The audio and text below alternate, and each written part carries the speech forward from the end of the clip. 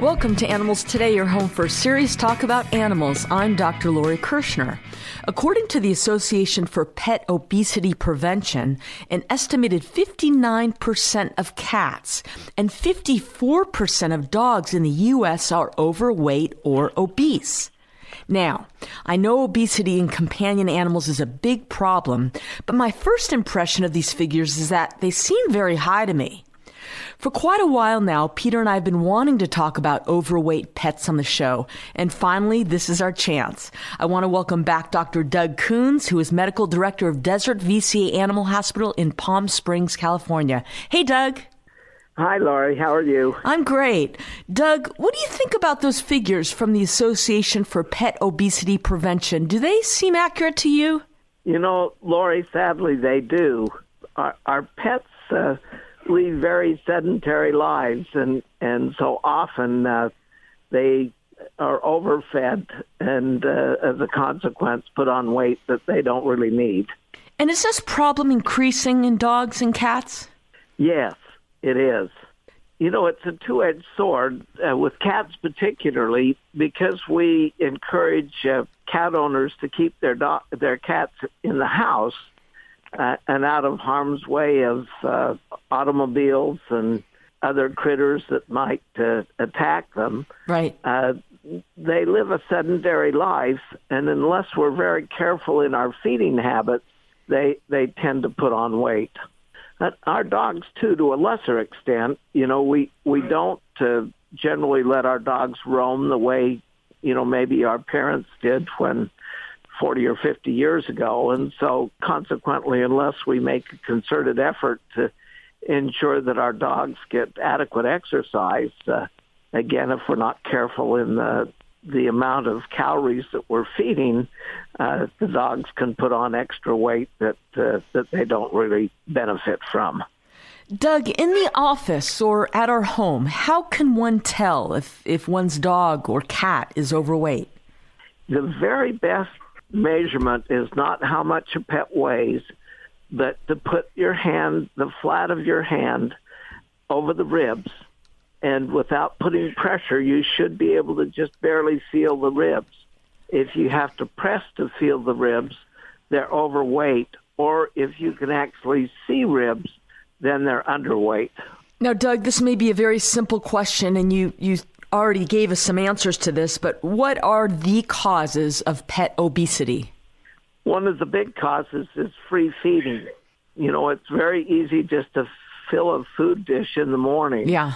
And not measure out a specific portion, and then our pets can munch all day long, and then as they lay around in a sedentary environment, they get fat. And they're bored, so they munch all day long. Yes, that as well. So, you know, many of our dogs, and I'm looking at Teddy right now, who's a Labradoodle, and you know, Teddy's really a working dog, and yet he lives in our house in a smaller yard, and he needs a job to keep that weight down. Yeah. Doug, you and I, on a previous show, talked about obesity in cats as a cause of diabetes. What other problems does obesity cause in dogs and cats? You know, there are a myriad of them. Type 2 diabetes, which is the same kind of diabetes that people get that are overweight, affects our cats. And often it requires insulin. If it's caught very early, sometimes it can be reversed with proper diet. Cats, you know, are true carnivores. And so, unlike dogs, they really need a high-protein diet.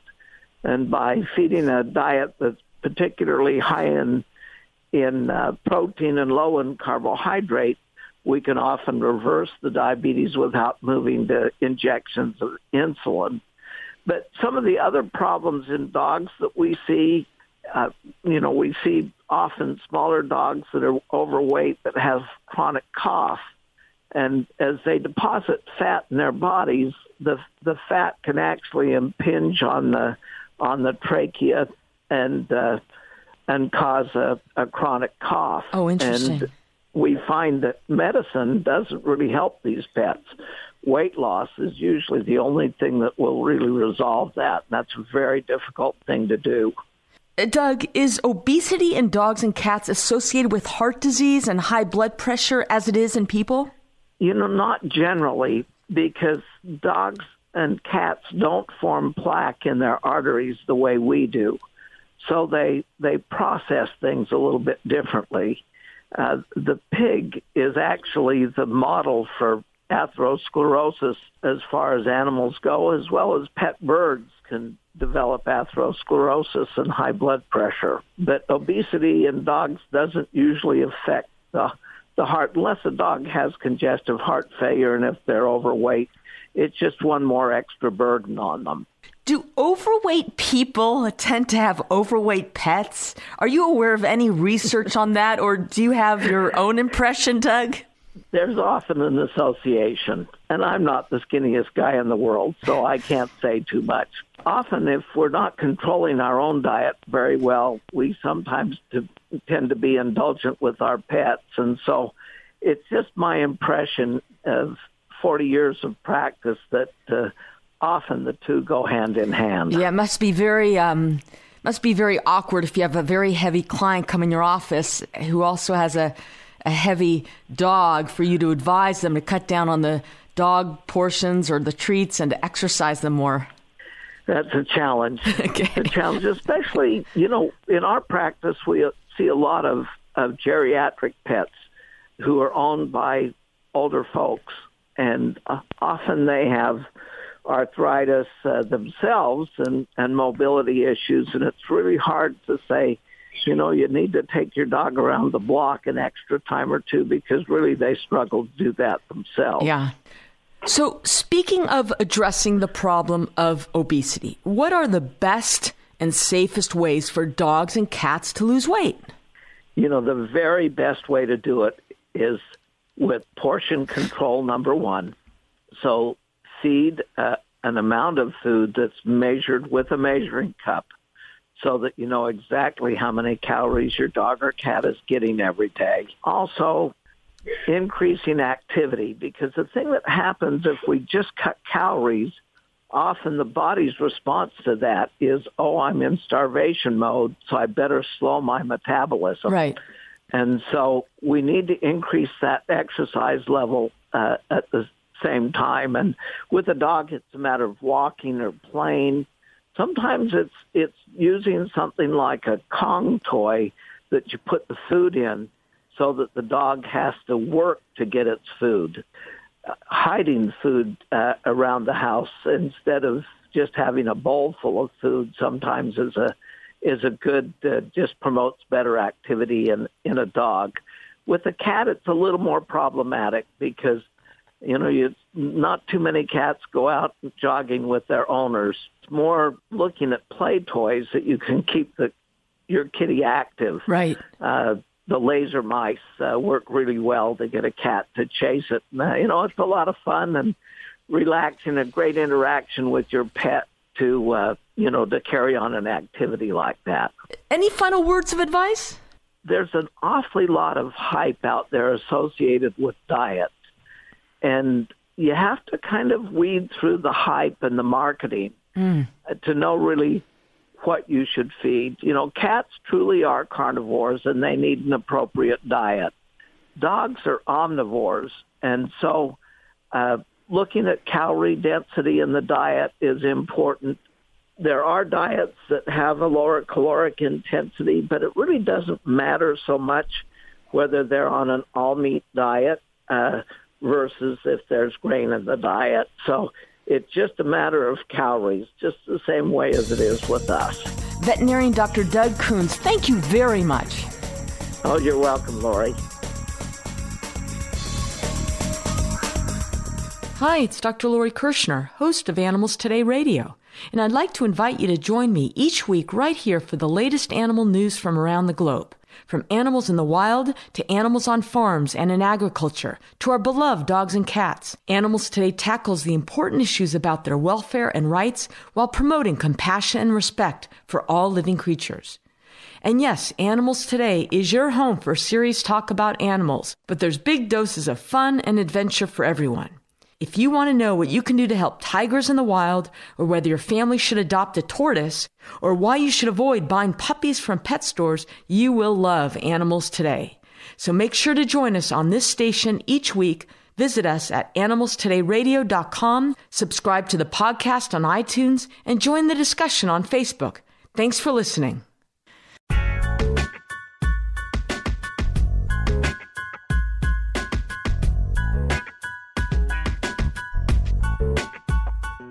Welcome back to Animals Today. If you're a cat or dog guardian, hopefully your animal has identification tags on their body and is microchipped. Many people think ID tags are enough if your companion animal gets lost or escapes from your home, but it's really not. I mean, what if the collar falls off of him or her, or someone purposely or accidentally removes their collar and tags? Then what? Having both identification tags and microchipping your pet is the best thing you can do to ensure, in the unlikely event you are separated from your animal, that he or she will be successfully reunited with you and your family. Now, in a minute, I'm going to tell you a little story to emphasize this point that microchipping your animal is needed in addition to identification tags. But first, what is a microchip? Microchips are small. They're about the size of a grain of rice. A hermetically sealed glass capsule keeps moisture out and contains a chip, antenna, and a capacitor. Now, the microchip is inserted into the loose skin of your dog's shoulder with a large needle. Now, this may sound painful. It really isn't. The dogs don't even flinch when it's inserted, so it doesn't even require sedation. A very interesting little fact here. In 1985, Dr.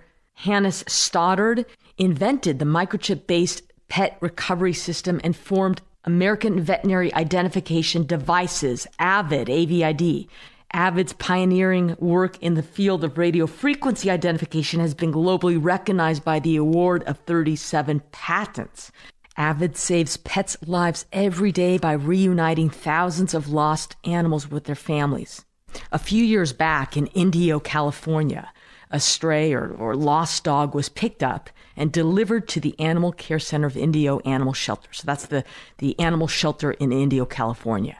Although the shelter's usual protocol, like most shelters in the country, was to perform a scan for a microchip upon intake to help determine who, quote, owns this dog. Their scanning device had been broken for a while and dogs simply were not getting scanned.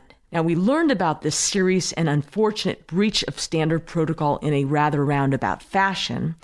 A few times a year, my friend Catherine would, on her own, arrange for anywhere from 5 to 10 dogs to be transported from this disgraceful shelter in Indio, which had a very high kill rate, to a Northern California shelter, which was highly successful at getting their dogs into loving homes.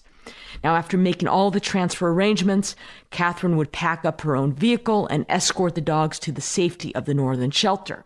The dog in question, upon entering the northern shelter, was scanned and found to have a microchip, which provided enough information to locate the dog's owner, who proved to be a resident of the town of Indio.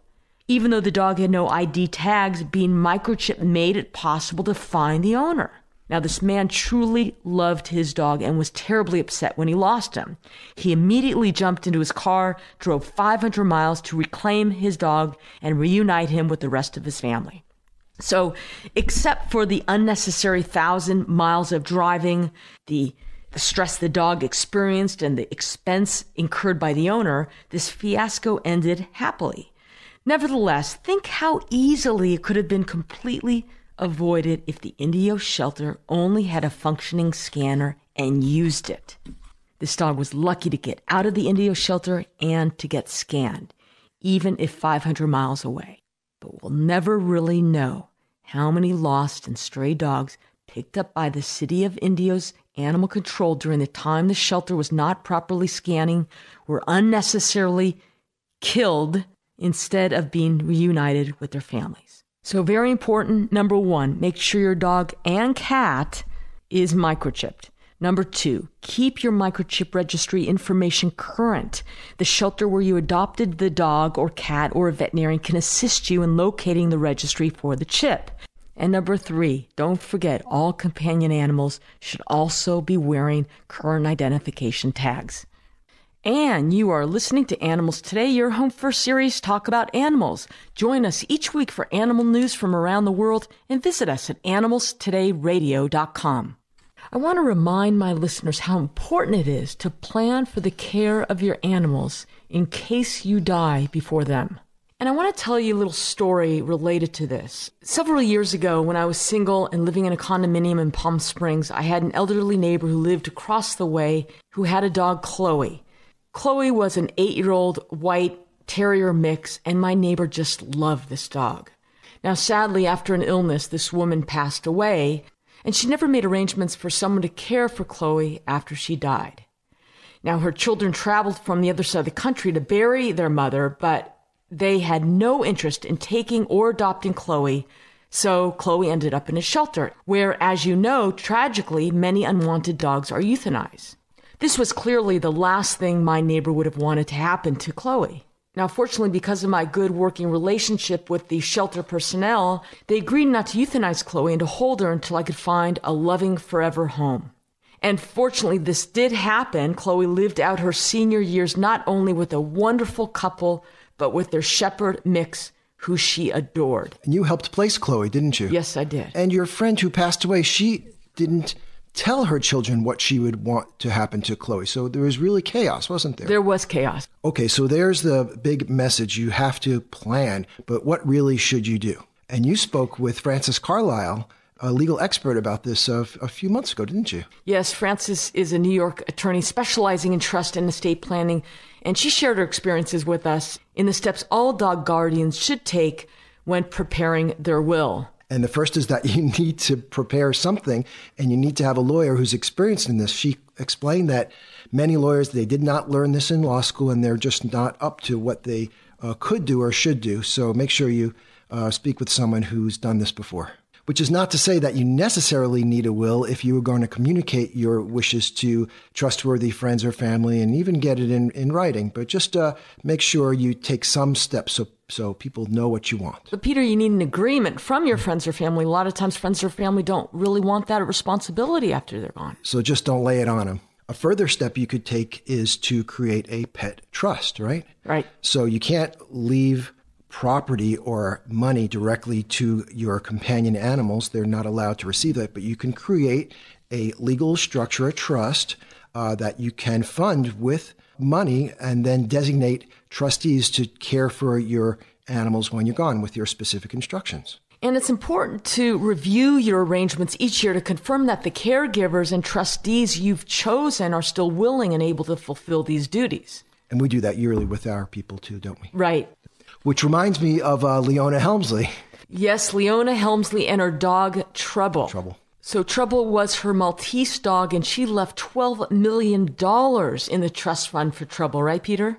But later the judge lowered the inheritance to $2 million. And listen, after receiving numerous death and kidnapping threats, Trouble retired to Florida. And she died at the age of 12 in 2011.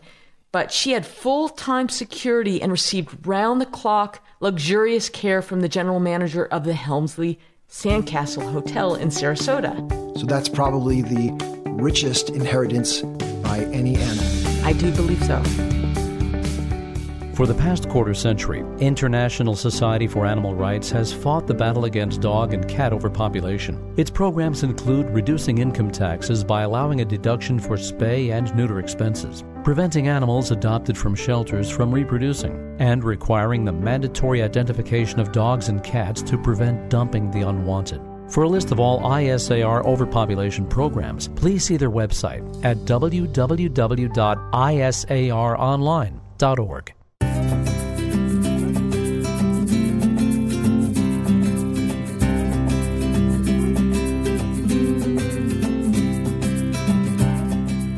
Welcome back. I now want to welcome back to the show Kate Kelly. Kate Kelly is a renowned historian, author, and lecturer whose books, articles, and speeches celebrate the American cultural experience. And I want to encourage you to visit her at americacomesalive.com. Also follow her on Facebook, where she frequently posts her articles, and they are always a good read and certainly a great diversion from the political nonsense that seems to be populating my feed, right? So, Kate's recent article is titled First Elephants Brought to the United States. And Lori and I thought it would be really interesting to hear about the early history of elephants in North America, because finally, as a society, we are coming to understand how cruel it is to rip their families apart and to force them to travel and perform or to be confined. So not surprisingly, elephants were first seen as revenue sources from the beginning. Welcome, Kate. Thank you very much, and thank you for the kind words. I agree. It's nice to focus on something that doesn't have to do with politics. Yeah. Okay, so how does the story of the first elephants in the U.S. begin?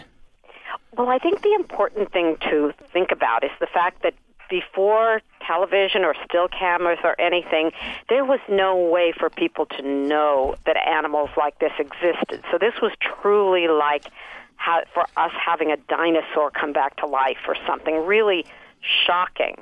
And what happened was, as these ship captains who were traveling the world to find things to bring back to the United States would bring those things back to trade, one or two of them decided it would be a good idea to load up an elephant. Now, the first elephant was brought in. They loaded it up in 1795. It was supposedly a 2-year-old elephant, so it was a little bit smaller than a regular elephant. But the ship captain, with absolutely no credentials and no idea of what to feed this animal, puts it on the ship thinking, well, I hope we have safe passage across the ocean because I'm taking this home to see what I can do. What can I sell it for? So those were the circumstances under which the elephants came, with no knowledge. And of course, the shipboard at that time would have been very small, and no place set up for a wild animal at all. And it must have been truly horrifying. And the ship captain brought it over to find out what he could get for it, which is exactly what he did. And where did this elephant come from? It was an Indian elephant, so he was coming back and forth with spices and that sort of thing. And he was part of a shipping family in Salem, Massachusetts, and one of a couple of brothers and a father. And so it was known as the Crown and Shield elephant. The family name was Crown and Shield. So he comes back in 1796 and first shows him in 1796 in Salem, Massachusetts. And then from there, the historians who have tracked the elephant not through news stories, but through advertisements.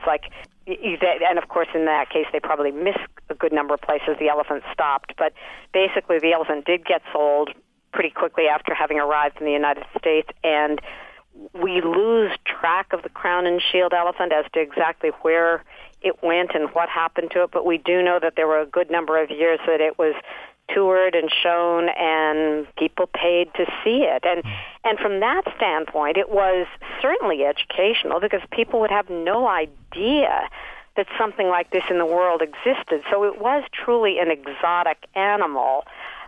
But again, it just indicates how awful. I mean, who knew what the elephant ate? How they treated it. It in those days it wasn't walking on asphalt, which is good, but it basically, there was no way to convey it unless they were putting it back on a ship to go a little bit farther. So the elephant and trainer walked with it every place, and it must have truly been a miserable life. Yeah. You wrote that George Washington added a little data point, but do we have any written accounts of what someone might have thought seeing an elephant for the first time? Has any of that survived? That is a really interesting question, and I don't at this point. What I do find is after I write these posts, I start finding more, and I may indeed eventually amend it, but at this point I don't have any diary type of entries that anybody has recorded at that time. So the next elephant that we have comes 8 years later, which is 1804, and this elephant is brought into the port of New York, and we have more documentation on Bet simply because Bet stayed with the same owner. The owner was a farmer who lived up in Somers, New York, and his parents had been farmers, and so he was familiar with the life and realized, wow, there's not much way to get ahead here because we're so dependent on the weather, and I can be a farmer forever but not really go anyplace. So he started investing in different businesses. He was a part owner in a sloop. He was part owner in a toll road and some different things. And so when he had taken some of his cattle on the sloop down to New York to sell it at the slaughterhouse, and there was a big slaughter. Imagine this. At the foot of New York, at the foot of Manhattan Island at that time was a slaughter pen and house, and the business was usually conducted in a bar. And so he was over at the Boar's Head Tavern and had seen the elephant and offered to buy it from whoever owned it at that time. So he owned it, and he owned that elephant for 8 years. He had taken it back to Somers on the sloop and then walking it over to the farm. And some people speculate, again, even with Hecaliah Bailey, there's speculation as to why he bought it. Some people say it was because he saw it as like an ox-like animal that could be used as a draft animal on the farm. But most people kind of think he saw the potential in it. He certainly was beginning to realize that as people stopped him on the road from the Hudson River to Somers, that there was a lot of interest. So my suspicion is he had an idea pretty early on that he was going to travel and charge. And what he did was, after the people of Somers had paid to see it, he thought, well, I better move on to the next community. So he started out small, just moving from, Dutchess County, finishing up in Westchester and then moving on to Dutchess County and charging there. He had a whole system where he would only travel at night, which in those days actually must have been pretty scary. Yeah. He traveled at night and would then arrive in a community, rent a barn from somebody local, and then he would put out flyers and advertisements indicating that people could pay 25 cents to come and see this elephant. And so he just traveled, a lot. He was also keeping his other businesses going, so he actually sold parts of Bet to a couple of his neighbors, and they would tour her some nights, meaning that they would keep the income at that time so that he could keep his other businesses going.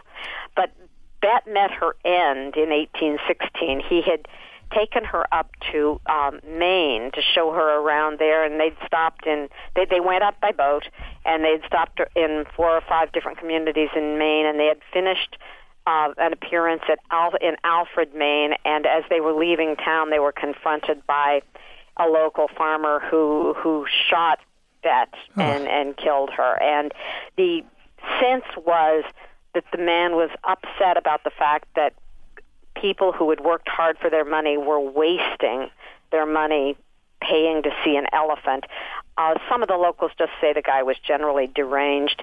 Either way, it was like a tremendous sadness for Bet, who probably didn't have a very good life, but at least she was still living. And, and Hecaliah did what he could to make some money on showing off the skeleton and carcass, but he eventually sold the skeleton and carcass to something called the American Museum in Manhattan, which eventually was owned by P.T. Barnum. And so her skeleton was on display for a good long time, but Hecaliah continued to add to his menagerie and added a lot of different exotic animals, including more elephants. And because of his success, that area around Somers, New York, kind of became the menagerie capital of the world because they were all seeing how it worked, and they were buying everything from rhinoceroses to monkeys to parrots. And, you just think about, wow, they just knew nothing about animal care or what to do, and it was sort of the beginning of a bad business in that sense. But on the other hand, it did show America and Americans what these animals were like, and we began to learn more from that. Yes, that's right. Like it or not, it's part of our history, and it seems as if we're finally starting to come to our senses. Totally. No, it is truly shocking. And when you think about our long history of having these animals here, and the article or the guest you had last week talking about the zoos where the elephants are in worse condition. I had no idea that some of the smaller zoos had elephants. I thought they had most of the elephants restricted to bigger zoos. I mean, I know the one in Los Angeles is pretty well taken. I mean, I think the keepers are really good with them. Whether or not you want a captive elephant is another subject, but they do a pretty good job under the circumstances. But some of those little zoos, that's really difficult. Well, that's Kate Kelly. The website is America Comes Alive. I encourage you to follow her, one of our favorite guests here on Animals Today. Kate, thank you so much. Thank you, Peter. I've enjoyed talking to you. More with Animals Today after the break.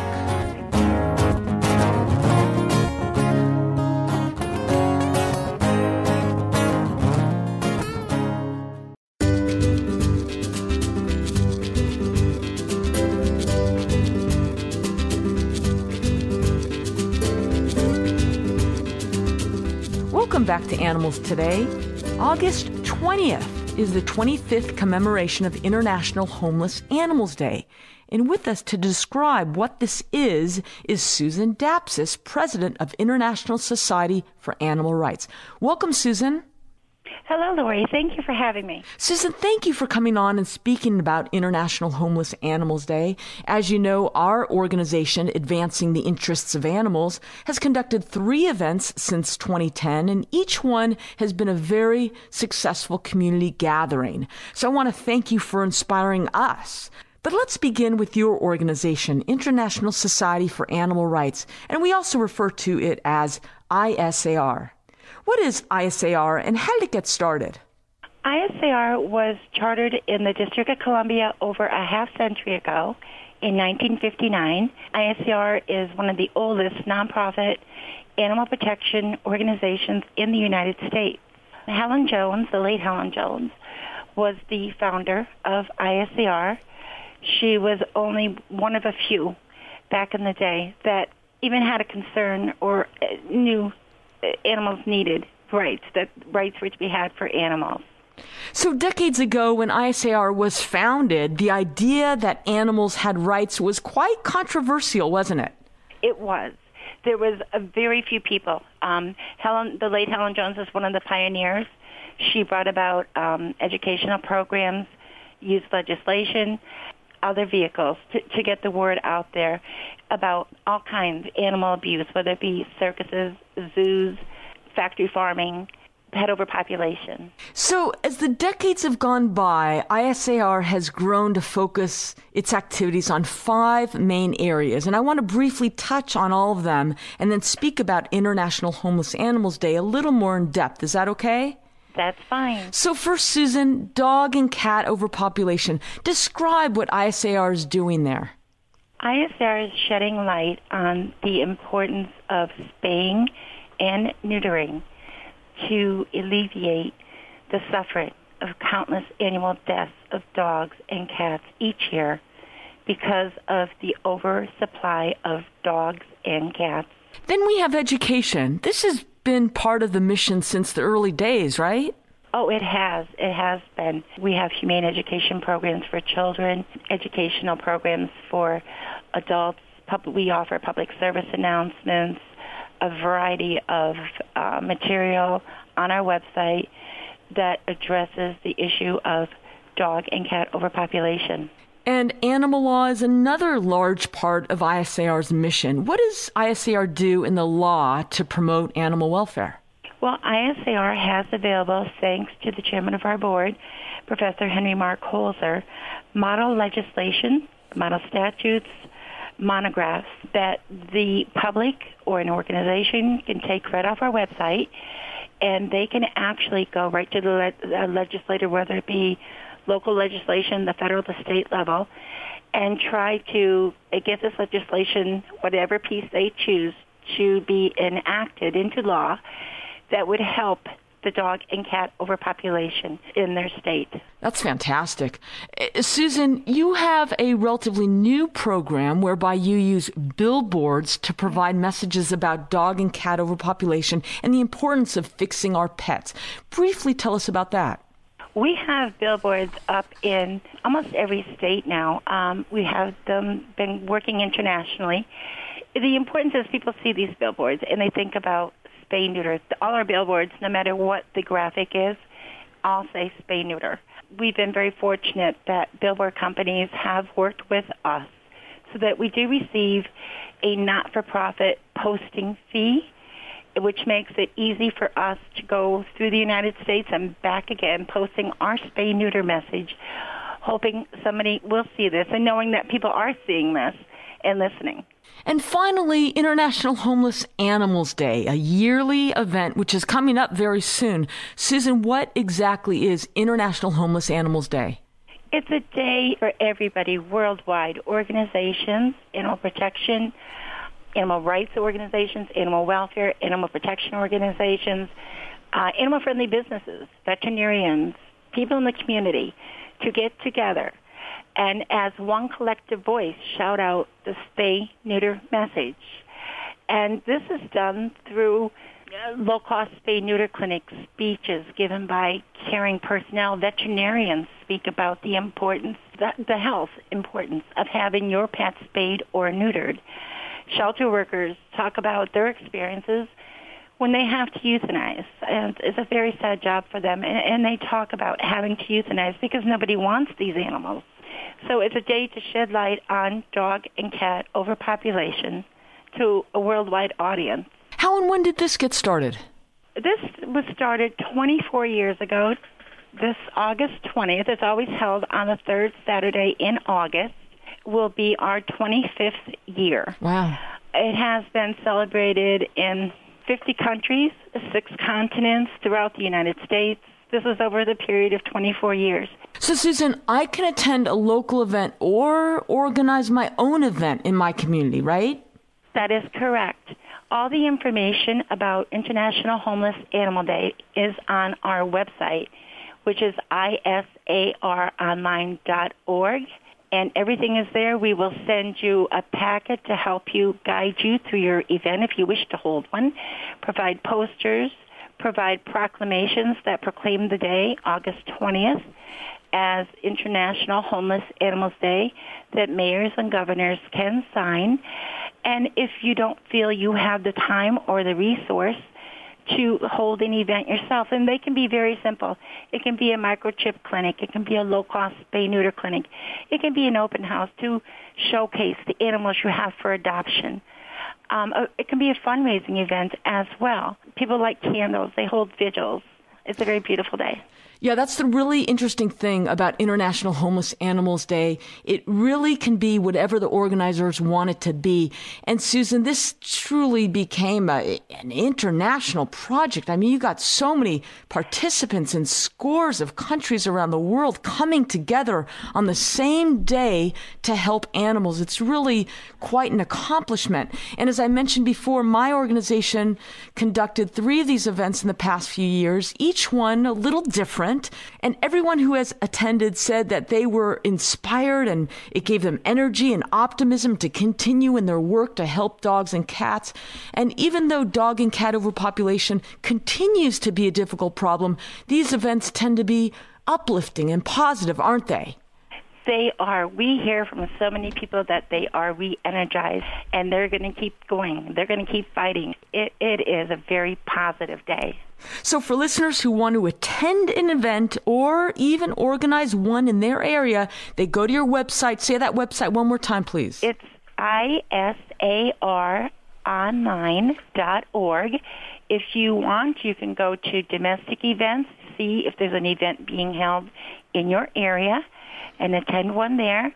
Or if you'd like, right there below that, you can just click on Send Me a Packet. I want to hold my own vigil. Fantastic. Susan Dapsis with International Society for Animal Rights. Thank you very much. Thank you for having me, Lori. And this is Dr. Lori Kirshner encouraging you to nurture your love and compassion for the only other beings sharing our planet, the animals.